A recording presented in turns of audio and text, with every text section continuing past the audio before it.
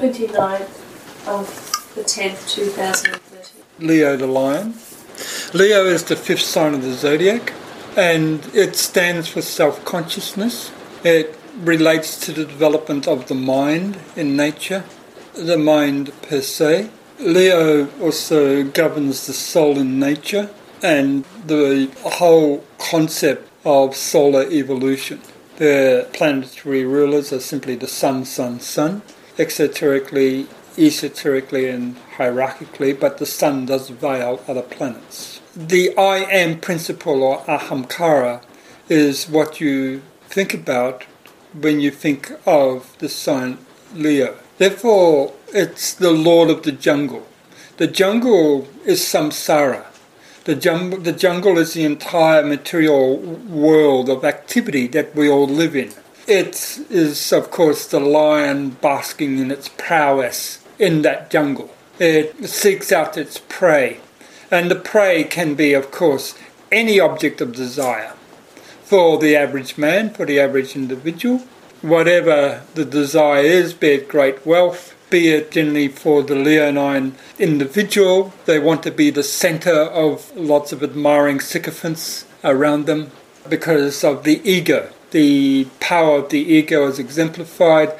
The way the egotistical individual works is that it must have an audience. They must have an audience that admire them, that look up to them. And so you can see the average leonine generally likes to shine in the company of others. And this is similar with the lion in the jungle, which it's a solitary, or it works with a pride, and they're not fearful of any other being, any other animal. So Leo brings on self-consciousness. It governs, therefore, in many ways, the fifth root race, the present Aryan epoch, and in conjunction with Scorpio. The group consciousness is developed by its polar opposite, which is Aquarius. The leonine likes to have, as I said, the group of sycophants around him or her, or the ideal movie star, where they have an adoring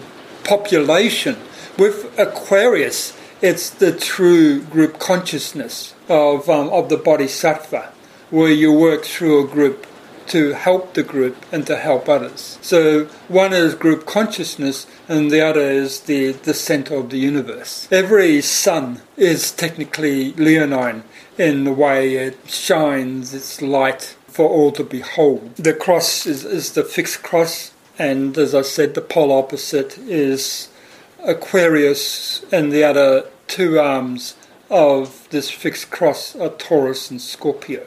The element is fire, because of course it's associated with the fires of mind, all the manifestations of mind. Mind in terms of as I said, that which makes the mind luminous and bright. Another sign to do with the mind is Virgo and Capricorn, these other two signs. Whereas, so you have in Capricorn the cruel amount of mind that's been developed over aeon. In Virgo, you have, often they say, pristine intellectual, clean mind. Whereas in Leo, it's the mind developed. Virgo is the pristine, intellectual, clear mind. It's the mind developed by the Deva kingdom. Leo is the mind developed by the human kingdom, with all the samskaras of emotional, mental, this development or awakening of the mind. It's the sign of individualization. The individualization process started in the sign Gemini, but actually happens in Leo. And therefore, you have the appearance of the soul in nature. And the soul, therefore, itself is leonine. In this particular case, of course, it takes into expression the group consciousness of Leo's polar opposite, which is Aquarius. So on my card, you have two lions breathing fire to an antakrana that awakens or that vivifies the soul in the background. Now, the two lines really just represent the Ida and Pingala Nadi aspect of this development of mind, but it's the mind that produced the refinement of samskaras that the soul can absorb, rather than the mind of the Dark Brotherhood, which is more aligned to Capricorn.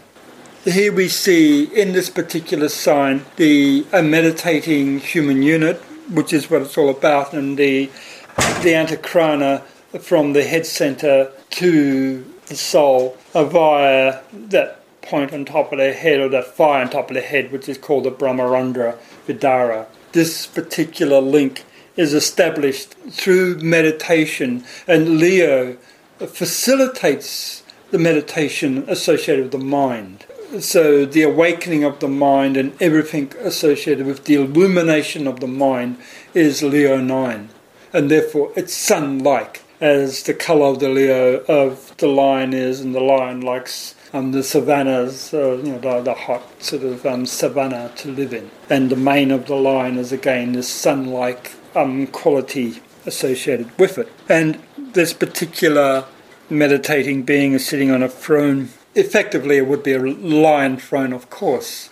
And similar as the Buddha sitting there and doing the Bhuma Spasa Dhyana Mudra, which is touching the earth for recognition of his enlightenment. What he's really touching is the gem, the wish-fulfilling gem of enlightenment consciousness, which the mind brings. And the throne has got the appellation on it, man, know thyself. And this is a Hermetic statement. That is what Leo brings.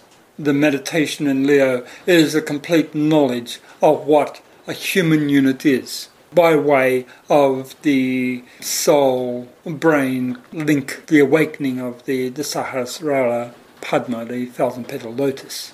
So with Leo, you get the development of the yogi or the yogini, and all of those powers. He holds, I suppose it would be the left hand, a flower, a lotus, or just simply a flower at the heart, which means the awakening of the heart, because to know yourself means to awaken the heart center.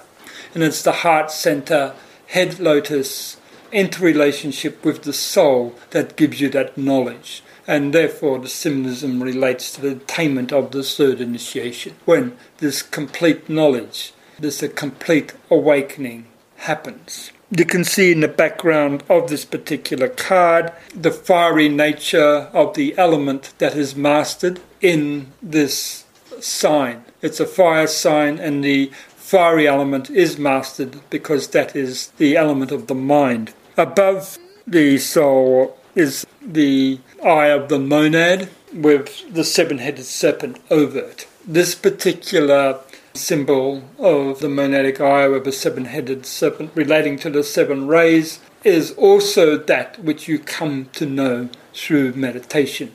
And you come to know eventually that that is your true self. So man, know thyself is at three levels. One, the jewel that is resting on the earth, which you are touching, because that is what you gain from all of your activities in samsara.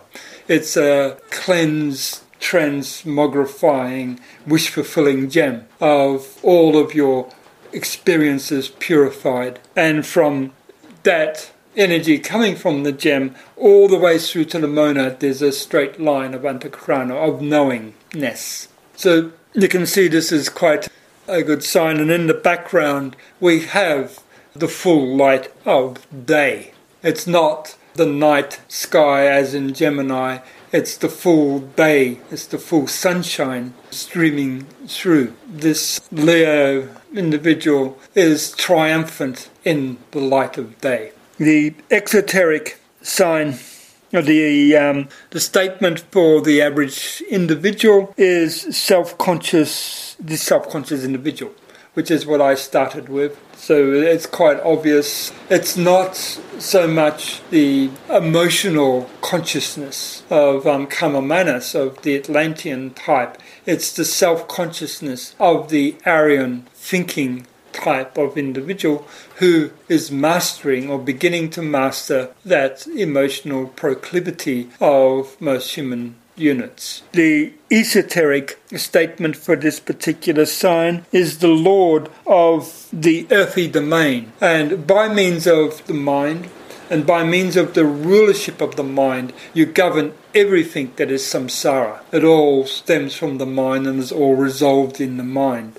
So through analysis and development of the mind, you come to know yourself. You come to know what the universe is about. And the esoteric statement is the soul of all life. And the Latin is anima mundi, the universal or world soul. Once you come to know yourself and connect with your soul, you connect with the world soul, with the universal soul. At every level, what is the soul of life is what Leo confers to you. And you can see quite clearly the gifts of the entire theme of meditation. And the meditation life is veiled by Leo. And in its polar opposite, Aquarius, then you have the bodhisattva path, the result of that meditation. The Leonine meditation produces the enlightenment. Aquarius is the water bearer, giving out the results of that enlightenment to all sentient beings, to all life. And from the urn of the Aquarian is poured the silver white, the 7 rays of light, so that it nourishes all, which you'll discover when we go into this particular sign, Aquarius. So the water bearer is the symbol of the bodhisattva.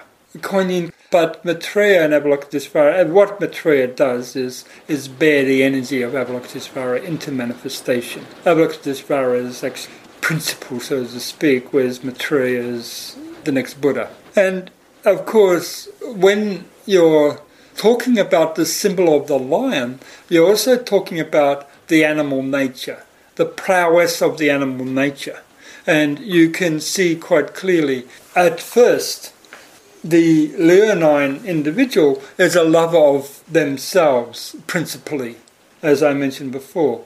They want the sycophant around them. But what you get there is, all of those animal passions, martial arts, bodybuilding, warlike, aggressive tendencies, and so forth. All these come because the lion is the king of the jungle.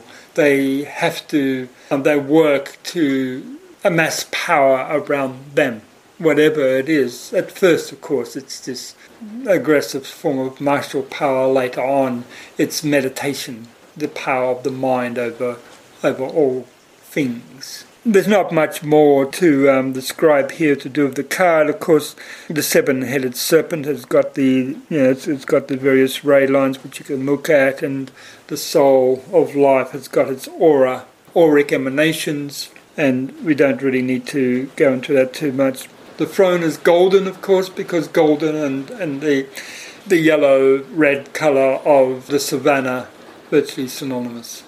It's a simple sign to try to explain, of course, because in many ways it's the card that governs humanity the best. And so if you think of most of the qualities of a human unit, that's struggling in samsara or struggling to gain enlightenment, it's all veiled in this particular sign.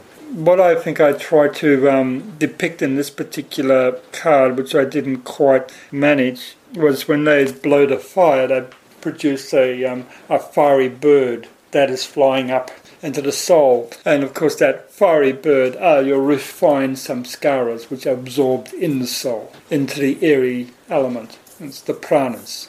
As far as you can see, it's obviously a short night in terms of talk. Yeah, I was interesting because you did originally say a 7-headed serpent, and I thought it was only 5. It's probably 5, because I normally think always in terms of the Dhyani Buddhas. What was with the colouring around the soulful? That's the aura. The soul. Of the soul itself, yeah. That they all have an emanation, a radiant. Okay, so the sun, of course, veils 2 planets. I think one of them is Jupiter and the other one is Uranus.